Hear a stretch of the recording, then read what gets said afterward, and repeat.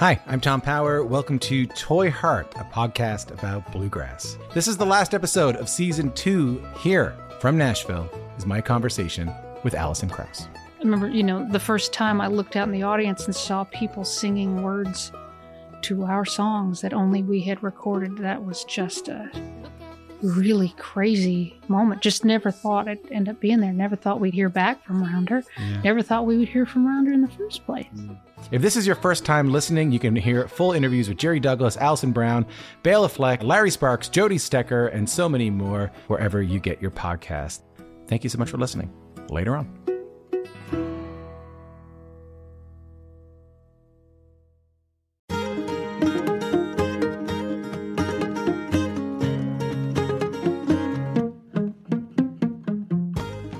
Hello and welcome to Basic Folk, where we have honest conversations with folk musicians.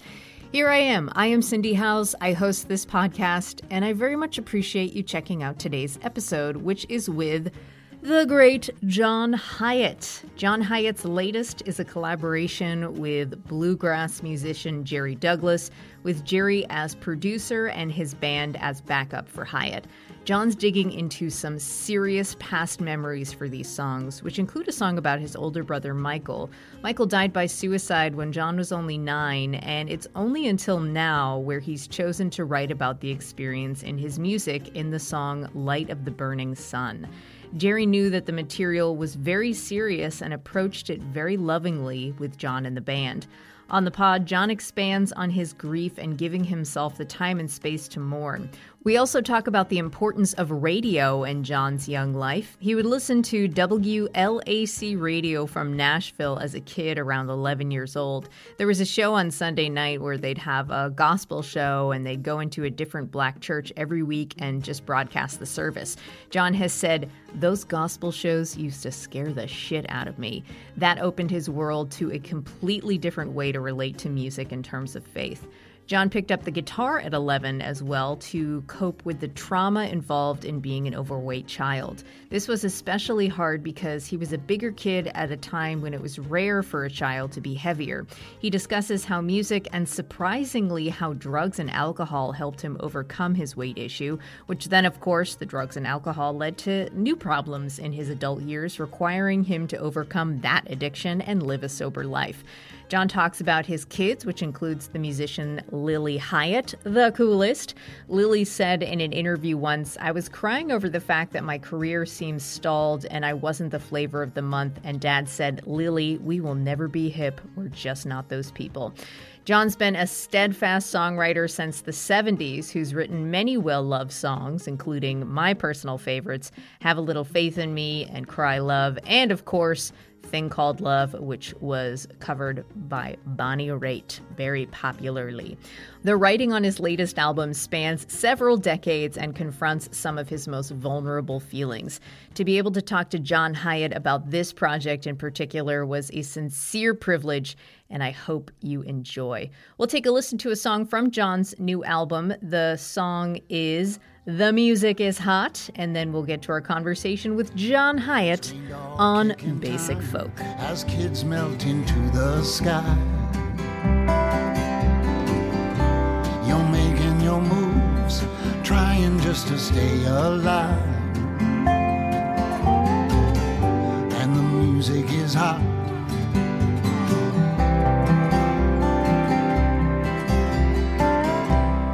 WSM on your transistor radio. A song about trains, you can hear the whistle blow. Waylon walks the line, Merle's mama tries to tell him so. And the music is hot. You got a story about 20 miles long. You got a tune like a #1 song. Well, thanks so much for talking to me, John. This is so exciting to have you on the podcast, so thanks again. Thanks for having me. I've read that you're a pretty private person. You don't like talking about like certain details, so I've tried to keep that in mind My life's an open book. Cindy. Okay. Ask me anything. All right, great. And I am going to ask you about your feelings, so hope you're ready. I'm sorry, I can't go there. Okay. It's too scary. I know. I agree. But I'm hoping that we'll all learn a thing or two by the end of this. So on the new record, Leftover Feelings, the song The Music is Hot has a woman in the South listening to radio back in the day. And I want to hear about the influence and impact of listening to the radio for you, especially like growing up in a family of 7 children. It sounded like the radio was like a real solace for you. So how, and like, I'm wondering like how the connection to radio has changed over the course of your life as like a young kid who just loved the radio, and then as somebody whose music was then played on the radio. What a terrific question. Radio was, that's how we heard music, folks from my era. And I grew up listening to just the local, I guess now you'd call it the Top 40 station, but in those days, Top 40 would be, you'd hear Otis Redding, and then you'd hear the Rolling Stones, and then you'd hear, the McCoys, Hang On Sloopy, and then maybe one of the more bluesy kind of rhythm and blues guys, and it was all mixed up. So it was kind of the golden era in a way. And for a kid from the Midwest, I mean, to hear Marvin Gaye and Tammy Terrell singing "Ain't No Mountain High Enough," it just was, it's like they were speaking to my heart. Mm. So yeah, it had a tremendous impact on me, and I was trying to kind of mirror that, writing that song. The music is hot. Setting this woman, a single mother, raising kids, just trying to get by, and her inspiration being the great WSM radio station, which is the heavyweight country music station of the South. Mm-hmm. Yeah. And how about as like you grew older, your relationship to radio, how might that have changed, like as you became someone who's trying to get your music on the radio? Well, even when I started writing songs when I was 11, I was trying to emulate what I was hearing. I'll never forget, for example, I think I was 65, I would have been 13, hearing Like a Rolling Stone on the radio for the first time. And I was sitting in the car. My mother had parked the car and ran into a drugstore to pick up a prescription. And I was so profoundly affected by hearing the song that my thought was that when she came back out, she wouldn't recognize me. Wow. So that's how transformed I felt by that song. But anyway, and then later I'll jump up a few years when I was my first record on Epic Records, which came out in 1974. So what was I, 22? By that time we had album rock, and they would play whole albums on the local FM station. And there was one here in Nashville. I'd moved to Nashville when I was 18, and they were going to play my whole record. They had a program that featured local artists. And so I ran out and jumped into my Volkswagen van and turned the radio on and listened to it was the first time I'd ever heard myself on the radio. Oh, that's exciting. It was very exciting. It was profound. One more question about the radio. I read that you used to listen to WLAC from Nashville when you were in Indianapolis. You were around 11, and there was a show on Sunday night where they would basically broadcast a gospel service from a different black church every week. And you had this amazing quote about it. You said, "Those gospel shows used to scare the shit out of me." Indeed. Yeah. I mean, I was singing in our choir at church, in the boys' choir, but we were singing a Catholic Mass. It was still in Latin. So these people are carrying on and telling you what it was all about. And we were singing Kyrie eleison, Gloria in excelsis Deo, which I didn't even understand. Now, I was moved by it profoundly. I loved singing in the choir. How did that music impact, like that you would hear on the radio from those gospel services? How did that impact or open up your relationship to religion or to faith? Well, I think it was kind of later when I found that. Although I'm sure, I had faith in the music, and that's God enough, I think. So yeah, I had faith in this power greater than myself, music, and its ability to move people. And I remember listening to the show that I listened to on Sunday night was Hossman Allen, who was actually a white guy, and he was always the various churches that would have him for the first time, they were always surprised to find out that he was a white guy because he sounded like a black guy, and I got to meet him actually later in my life. Wonderful man, but yeah, he had a huge influence on me. So you are from Indianapolis and grew up kind of being obsessed with racing in the Indy 500. It sounds like the drivers were as much as like rock stars as actual rock stars, which is pretty cool. Yeah, definitely. And the first track on the new album, Long Black Electric Cadillac, dedicated to an electric car. So I want to know, like Neil Young loves those like real big honkers that are gas guzzlers, so he's been known to talk about trying to make those cars more green. But he's made one. He made one. He took a Lincoln and electrified it. He calls it the Link Volt. Oh my God. Yeah, sounds great. So it is doable, America. We can make a long black electric Cadillac. Yeah. That song is great. And how has your love for cars evolved over the years, and like where's your malleability landed when it comes to like new environmentally friendly cars? Well, assuming the math works, in other words, the power it takes to charge these things, if we can do that in green way, I'm all for it. I love the idea of electric cars, and I'm hoping that it's something that's going to work out for the world. I think it's, as I say, I don't know the particulars of what it takes to charge these things, what kind of power it takes to do that, where do you get that power from, so on and so forth. So there's things I'm not that sophisticated, but I have ridden in one, and they're amazing. It's seamless acceleration. There's no gear shifting. It just goes. And you have the same amount of torque at 90 miles an hour as you did at 10. It's just incredible. Wow. I'm all for it. Long black electric Cadillac. I'll be at the dealership tomorrow as soon as they make it. Also like a great opening for a John Hiatt and Jerry Douglas collaboration where it just starts off with his insane dobro playing. Like Jerry Douglas's dobro playing to me sounds like a unicorn riding on a rainbow. That's great. I'm going to tell him that. You should. That's perfect. Yeah, he takes its places. That's for sure.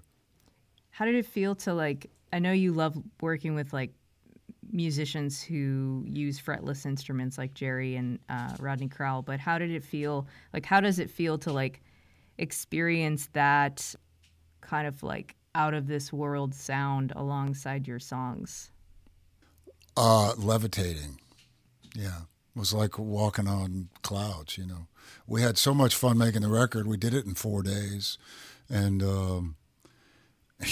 just, the arrangements were off the floor. It was all live. There were just a couple of overdubs after the fact. I remember, Christian Stedelmeyer and Daniel, the bass player, did a little string quartet on the song Buddy Boy. That was an overdub, but the performances were all of a piece and recorded live in the RCA Studio B.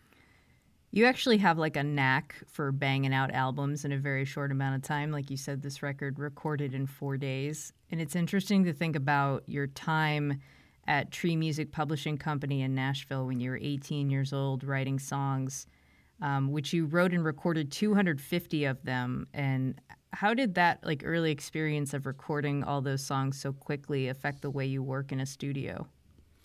I think it was a wonderful experience. You know, they had a little tiny, it was a 4-track studio.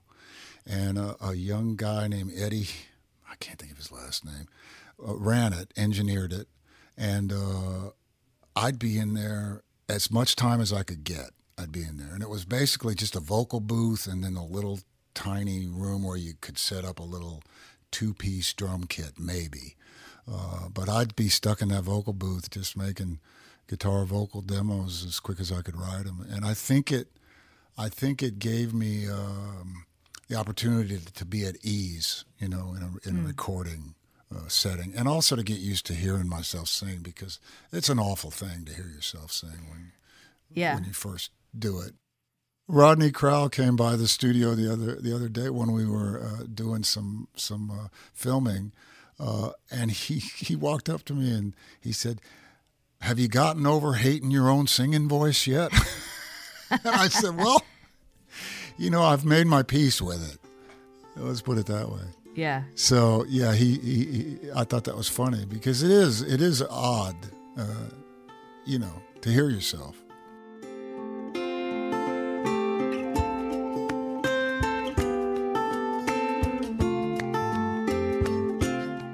I wanted to ask you about the song "Light of the Burning Sun," which is about your brother Michael's death. You said, which he died by suicide when you were 9 years old, and you said the thing about a traumatic event in one's life is that it sort of packs its bags and moves into your psyche, and so it can take some time to get over that and to make peace with that. Can you talk about giving yourself the time to make peace there, and what it was like to face the grief of Michael, like before you wrote that song and afterwards? Well, it's he took his own life when I was 11, and there were 7 of us. He was the oldest, and my mother's firstborn. She adored him, of course. He worked for my father, unhappily, as it turned out. But it's as you spend your life learning how to live. So I've spent my life learning how to live with a tragedy like that happened. That happened, in my family. And you talk about the bags, they sort of get packed and come along with you, and it's kind of what you have to do is sort of start unpacking the bags as you go along, and as you're ready and willing, and however much help you can get or need. And take a look at the clothes that are in there, and what fits, what's you you can wear it, and what's grief is, it has its own schedule, so it can take forever, and it's okay. But it was great to finally write a song about it, and it's a very factual, just an accounting of what took place. And it kind of came out all in a piece, as I recall. I wrote it, I don't know, a year and a half, 2 years ago. And so I was there was a great deal of relief to just getting it down.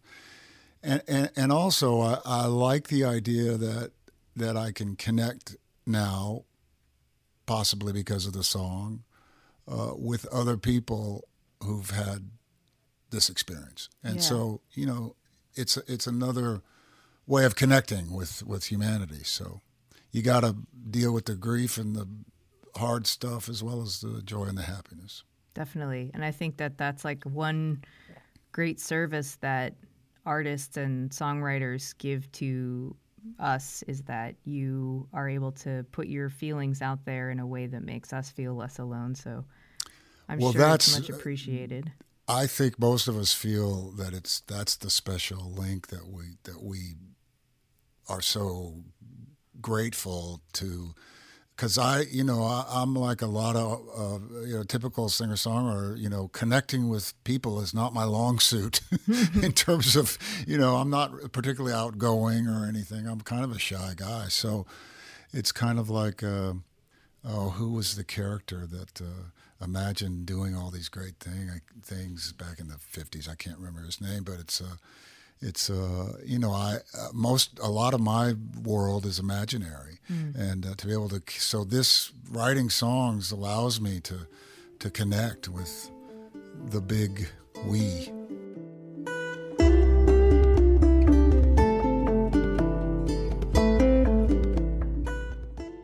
I have one more question about that song, and then I want to ask you more questions about your songwriting. So Jerry approached that song very lovingly with you and his band, and you and Jerry have known each other in a professional capacity, and this is the first time you're working together. But I imagine that there were times like this where your relationship grew like exponentially. So what did his approach mean to you, especially on that song, and how do you think that experience deepened your friendship? Well, you know, I think you hit it on the head. We've known each other professionally, but we're just now actually becoming friends through working on this record. And I was so touched with the kindness, the way he handled the song, and urged me to record it. I didn't even want to record it. You know, I was a little leery. I said, Jerry, geez, this is so dark, you know. And he said, no, people need to hear this. You know, he was encouraging. So it was a very loving, kind thing for a friend to do. That's what it felt like to me. And when you are writing your lyrics, I have heard that you write the melody first and the lyrics kind of like reveal themselves to you while you're messing around with the music. Like you said, you've just got to jump inside and take the ride. So given that, what has that taught you about processing your feelings and experiences through songwriting? Well, that's the well. You know, you go to when I've got a little chord pattern and a melody maybe that I'm goofing around with, and a rhythm gag. You know, it's a lot about the rhythm too, that kind of dictates. And then it's like you might even in singing nonsense. Oftentimes I'll sing a line that makes sense, and I'll go, oh, that's what I'm going to write. That's what this song's about, you know. So that can happen, but yeah, it's. I'm sorry, I lost my train of thought. Just thinking about how the songs, the lyric allows me to connect with. It's not just my feelings. It's you know. It can be something I've read or a story that was told that I'm retelling. You know, stories is what we have as human beings. You know, 'twas always thus. I mean, we've told stories since the beginning of time. So it's just it's the same story probably. We just retell it. Yeah. You know. The fish gets bigger or smaller, but, you know. One of my favorite songs of all time is Cry Love. In the lyrics, it sounds like, so I was listening to it today, and after like reading all of your history, correct me if I'm wrong, it sounds like you are taking responsibility for your part in something and pointing out your shortcomings. Does that sound right? Sure. Yeah. Yeah. I mean, it's the character is a woman who's been hurt, you know, and I've hurt people in my life for sure. Didn't want to. Right. So facing that kind of realization, I think, takes a lot of humbleness and humility and just facing shame, you know, like what was the process like of understanding your faults in situations, and what was it like to express that so publicly in songs? Well, for me, the only way I've ever been able to make peace with all that stuff is by writing a song about it. You know, it's like my version of journaling, I guess, if you will. I you know, I know that helps a lot of people just to write stuff down. You know, to put pen to paper, or in my case, fingers to my iPad nowadays because I can't read my own writing. But yeah, it's how I kind of it's how I figure out the emotional landscape of a given period in my life or events or what other people I know are going through or, you know, yeah. I just love that. I mean, I just love it when people are. I'm reading Brandi Carlile's book right now, which I'd recommend. And I'm reading the beginning of it. And I'm like, she sounds really difficult, really tough. But I'm also thinking that, like, I really like that in songs when people are like, hey, I messed up and I was a jerk and I admit it. And, you know, as the book is going on, I'm like liking her even more and more and more. But I love it when somebody can do that in like a 3-minute song. You know, I've been married to my wife for 35 years as of June 6th this weekend. Oh, congrats. And if we can't admit, if you can't cop to your stuff, a marriage isn't going to last very long. So I've learned, I've got a good teacher. Okay, so here is where we learned that we lived parallel lives for a little while. So you were an overweight child, as was I. Yes. An overweight Catholic child, as was I. Uh-oh. Yep. So I really relate to that experience. And you learned to play guitar when you were 11 because you were you said you call yourself a fat kid. I did, which is not, I know it's not very sensitive. It's like... That's what I felt like. Totally. Yeah. It's sort of like trying to make a joke out of it so you don't really have to talk about it. But that's exactly it. Yeah. You wanted to have friends, you wanted to be loved, and that was the thing that you reached for. So I was actually talking to my friend and trainer who says they were saying that children who experience the trauma of being overweight tend to be healthier adults, which I also totally relate to. But I'm wondering, like, how does that experience of, like, being an overweight child follow you around, and how does that resonate with you? Like, how does health resonate with you these days? That's a lot. I was overweight. I weighed, by the time I was 15, I weighed 320 pounds. And food was just the way I consoled myself and stopped all the crazy stuff that was happening around me from happening. I literally was trying to get big enough so that nobody could come in and hurt me anymore. So that was what was going on. And thank goodness I found music when I was 11. Also, thank goodness I found alcohol when I was 11. And the combination really, really saved my life. I mean, I'm grateful for both of them. I'm happy that I don't have to drink and take drugs anymore. But that period it was important because it fueled. It was a way for me to get out of that situation, and I could drink and feel better about myself. So and the music, of course, was very soothing. Later, of course, alcohol turned on me. I got sober when I was 32, so it took a minute, but yeah, I think you build. I think it's formerly overweight people. I think it builds empathy in a person. You know, I understand. And when I was overweight, we're talking the early 60s, it was a little more unusual to be overweight in America back then. It's not quite as unusual today. Growing up in the 80s, it was hard to find like clothing and stuff that... Oh, gosh, yeah. I mean, you know, I went to Catholic school, and we didn't have the boys didn't have uniforms, but they all dressed the same, and of course I couldn't buy the same clothes that they were buying, and people couldn't for other reasons. They couldn't afford them, and so on and so forth. But I was at the Big and Tall shop and all that stuff, exactly where I didn't want to be, right? You know? Right. But there I was. So, but you learn. You know, I think you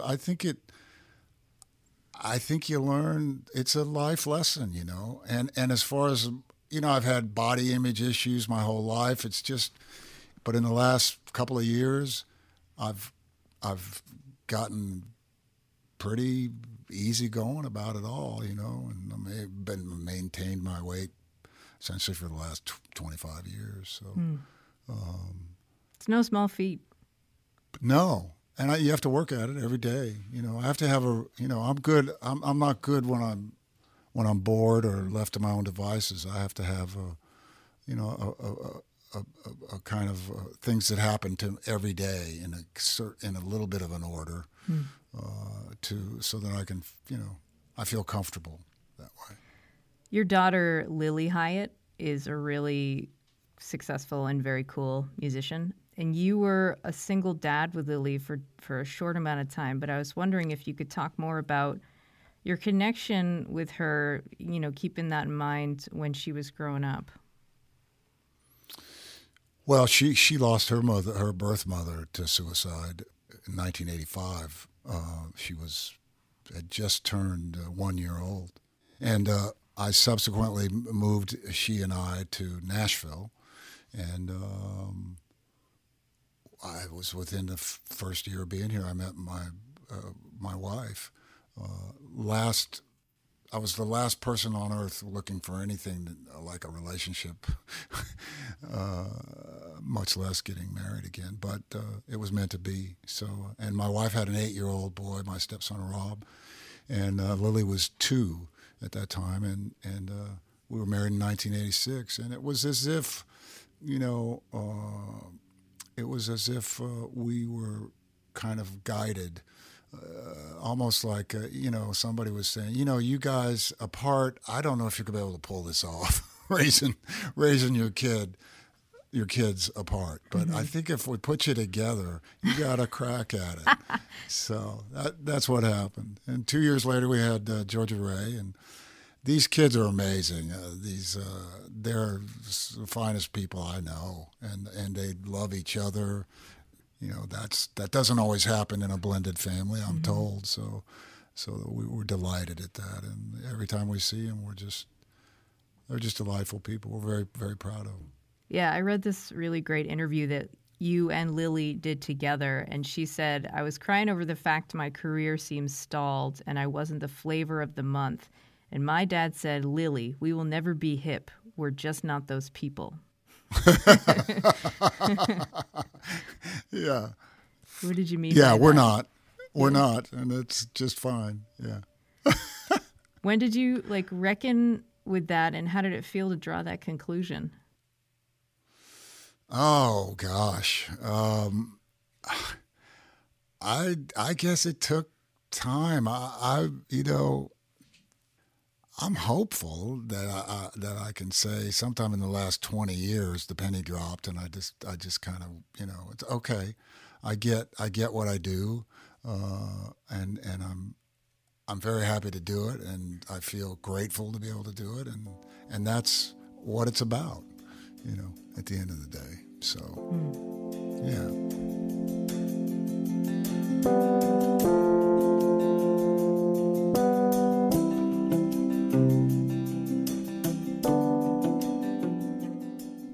We were talking about empathy a little bit earlier, and I really wanted to ask you this question about being a man in the music industry who's made some very masculine-sounding music over the years, but you've also made some more sensitive-sounding music, and if one zooms into your songs, there's a softness there, even in the rough songs. And you've written from the perspective of women and have had women transform your songs to a female point of view, like Bonnie Raitt, most notably, Thing Called Love. So how has this experience of expressing sensitivity impacted your maleness and your ability to empathize with non-males? Well, I was the last boy at home with 3 sisters and my mother. And at the time I hated it. But now, and for many years, I'm forever grateful. I learned so much about the female perspective and my own feminine qualities, if you will. I think we have both, And so yeah, I had to. What I didn't have was my father died when I was 13, so I really had no guide for how to become a man. So that took me a long time because I didn't have. I mean, I refer to this often. Simple things like I used to watch the little boys at the sporting events, and they'd be in the restrooms in between, the action with their dad, and the dad would be showing them how to use a urinal, And I would look at that and go, nobody ever taught me that. I mean, just basic, functional maleness. I didn't have a guide, and my father died when I was 13, which is when boys need a father the most. Mm-hmm. You've hit puberty, you don't have a clue, raging hormones, you're crazy as a bedbug, and you just need somebody to help you, navigate. And Pop wasn't there, but I had sisters, and they loved me. And, the summer I spent in my bedroom listening to Sad-Eyed Lady of the Lowlands, and didn't come out. They put up with that, and they humored me, and they were warm at the times I did come out for a meal or whatever. Yeah. They didn't act like, what are you, crazy? So just things like that. So I developed a great deal of respect for female points of view, and empathy, and also just the give and take of male-female relationships. But as I say, it took me a long time to grow up in terms of becoming a man, and I'm not even sure I know what that is, but I'm still growing. Yeah. But it's good. Your music has ridden the scope of many genres over your career, with a few albums, notably Crossing Muddy Waters, and now with Leftover Feelings, a few albums being steeped in folk and bluegrass influence. How have you found that particular sound of bluegrass and folk helpful in expression of the song's meanings? I love that setting. I love fiddles, and Christian Settlemeyer, who played on this record, is just so amazing. Of course, he's steeped in the bluegrass tradition, but he can play anything. Just unbelievable. And Daniel Kimbrough, the upright bass player, same thing. He can bow his double bass like a symphony guy, I mean, and yet he'll boom, boom, boom with the best of them on any bluegrass tune you want to call out. So, and Jerry, of course, just unbelievable, virtuoso. But they all have soul. They all know how to play songs. But yeah, I remember hearing Tut Taylor when I came here in 1970. He was kind of the king dobro player in Nashville at that time. I guess after Josh Graves, and I remember hearing him at the Old Time Pick and Parlor and just being amazed at the sound of that instrument and how it speaks and sings, and just wonderful. The new album has no drums. That is correct. That is correct. The drummer blew up. Up. I hear Jerry wanted the drummer. Jerry wanted the drummer, and I said, why don't we do it without the drums? I don't know why. I just felt like, I'd made that record you mentioned, Crossing Muddy Waters, which was bluegrass-ish, had the similar kind of flavor, acoustic instruments, and no drums on that, although we mic'd Davey Farragher, the bass player's foot. He stomped. So we had that. But I just felt like we could really get something and make the rhythm ourselves, But these guys are so, I mean, I'm a rhythm guitar player, and I fancy myself, I can, as they used to say back in the day, scrum a cushion. What? I can scrum a cushion. Scrum a cushion. Yeah, that's a good rhythm jag on a record, R&B record from the 60s. If you started noodling, the producer would come on and go, just scrum a cushion. Oh my God! All right, I'm going to use that in real life. Yeah, scrum a cushion. Yeah, don't be all up in the Welsh corgi up standing on the hind legs. Just scrum a cushion. So, how did it feel to establish the beat without the drums? Sounds like it was wonderful. Pretty good, yeah. Yeah, I mean, all of us are all stringed instrument players are frustrated drummers probably anyway, you know. And I mean, I know I started out beating on pots and pans before I picked up the guitar, you know. Drove my mother crazy, you know. It's funny to think that you were a loner back in the 70s when you first got to Nashville. But since then, you've tended to thrive on collaborations with Jerry on this record, working with Rodney Crowell and Nick Lowe. How have you noticed these types of collaborations changing you, and how has it impacted your relationship to performing? Well, every record is a new adventure, and getting together a group of players is, you know, the next big exciting moment to me anyway, a singer-songwriter. The thought of, what would this group of musicians make of these songs, you know? And so then to take that out and play it is sort of like, you know, the cherry on top of the whole deal. This is why we do it, you know, so we can go out and perform, play the songs, make the connection, you know. You have to be like so confident in your songwriting abilities to like throw it at all sorts of different collaborators. Well, I've been really lucky that, you know, I've been able to play with some great players, and that's just, most of the time I'm scratching my head going, how did I land in this tall of cotton, you know? So probably from scrumming the cushion. Kind of scrumming the cushion, I guess. The song Little Goodnight is the oldest song on the record about your youngest baby, who is now 33 years old. 33. Georgia Yep, Ray. She was one of those what they called colicky babies, and we nearly lost our minds. And but finally, at about 3 months, she started sleeping. It's like a switch went on or off, as the case may be. So, what was it like to revisit that song about parenting such a young baby? It was wonderful. You know, I'd made a demo of it that many years ago, but I never put it on a record, and I sent it to Jerry as a group of songs to consider, and he said, we got to record that. So he said, every parent's been through that, for goodness sake. Yeah, it sounds with like at least one child. It sounds like Jerry, like you gave him, how many songs did you give him to check out? I think about 15, 14. Were you surprised at the songs he selected? Well, Light of the Burning Sun surprised me. Yeah. And also, you recorded at RCA Studio B, which if people are unfamiliar, it's this ultra-historic space. Elvis Presley recorded hundreds of songs here.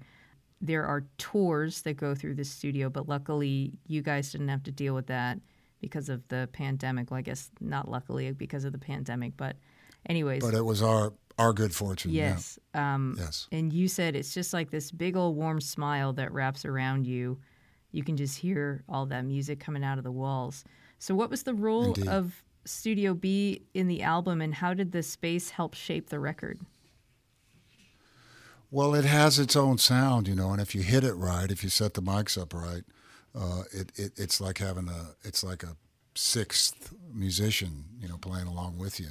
And that's the way recording studios were built back in those days. They weren't meant to be acoustically neutral rooms that added no color. They were meant to add color. The idea was to, if you set the mics up right and dealt with the eccentricities of the room, acoustically speaking, that you'd wind up with something larger than the sum of the parts. Mm-hmm. You know, it would come out a little bigger, a little better. And this was before all the digital stuff that you can do in a computer now, which is all amazing. But this is the old way, where you let the room give what it has to give. Nice. Okay, you have had songs and references to dogs in your music. What has the companionship of a dog meant to you, and can you talk about your favorite dog? Oh, I don't play favorites with dogs, much like I don't play favorites with my kids. I've loved them all, and they've all brought different, you know, stuff to the table. So we've had dogs. I've had dogs. I had dogs when I was a kid. I grew up with a couple of Weimaraners, and then in my marriage to to my wife, we lived on a farm for 25 years, so we'd have 4 or 5 dogs at a time. We've had Great Danes, we've had rescues of all stripe and color and look and shape and size. We've had Jack Russell Terriers, we've had pitties, we've had all kind of dogs. All dogs go to heaven. We currently have he's a cross, a West Highland Terrier and a Maltese. He's all of 11 pounds, and we named him Spanky. And he was a rescue from a breeding operation that went south. He spent his first 16 months in a cage. So he's been traumatized, and we told him, well, you fit right in to this family, so come on. And he's just the sweetest little dog. My wife and I look at each other and go, if you'd have told us at any time in our married lives that we'd wind up with a wee white dog, we'd have laughed. Yeah. But that's what we have, and he's a sweetheart. Yeah. All right, John, can we do one more thing before we let you go? Yes. Okay, this is called the lightning round. Yeah. Here we go. What was the first song you learned on the guitar? It's a song I wrote. As soon as I had 2 chords, I wrote a song. It's called Beth Ann. Oh. And it was about we were in 5th grade. She was in 6th. She had developed a little more than the other gals, so we were all paying attention to her. And it went, Beth Ann, ooh, she's a woman. That was my first song. Yeah. Yeah. How do you take your coffee? A little cream and a little monk fruit sweetener. Who is your first celebrity crush? Oh, wow. Gidget. Who's the nicest musician you've ever met? Well, Nick Lowe's a sweetie. He is so nice. I met him one time. He was great. Yeah. Good choice. What was your first concert? The Yardbirds. What? At a 100-seat club in Indianapolis, Indiana. Wow. And it was either Jeff Beck or Jimmy Page on guitar. I think it was Jeff Beck. And, Over, Under, Sideways, Down. What was the last book you read, or what is the book you're reading right now? I'm reading a book that's not in front of me, but it's a mystery by a Scottish writer, and it's just marvelous. And I wish my poor brain. It's great though. Beatles or the Rolling Stones? Oh, Rolling Stones and Beatles. How can you choose? Good point. Would you rather be able to fly, or would you rather be invisible? I'd love to fly. That'd be spectacular. Okay, this is the last question. Okay. Where's the most beautiful place you've ever visited? We were up on a mountain in Switzerland, did a show, and I can't remember the name of the place, but it was spectacular. The most beautiful views I'd ever seen. Yeah, so somewhere in the Swiss mountains in the summer. In the summer. Good. Yeah, it was beautiful. Well, John, thank you so much for taking the time and answering all my questions about your feelings. My pleasure. It was fascinating and wonderful. Thank you, Cindy. I appreciate you. Thanks. Yeah. All right. Take care, guys. Bye.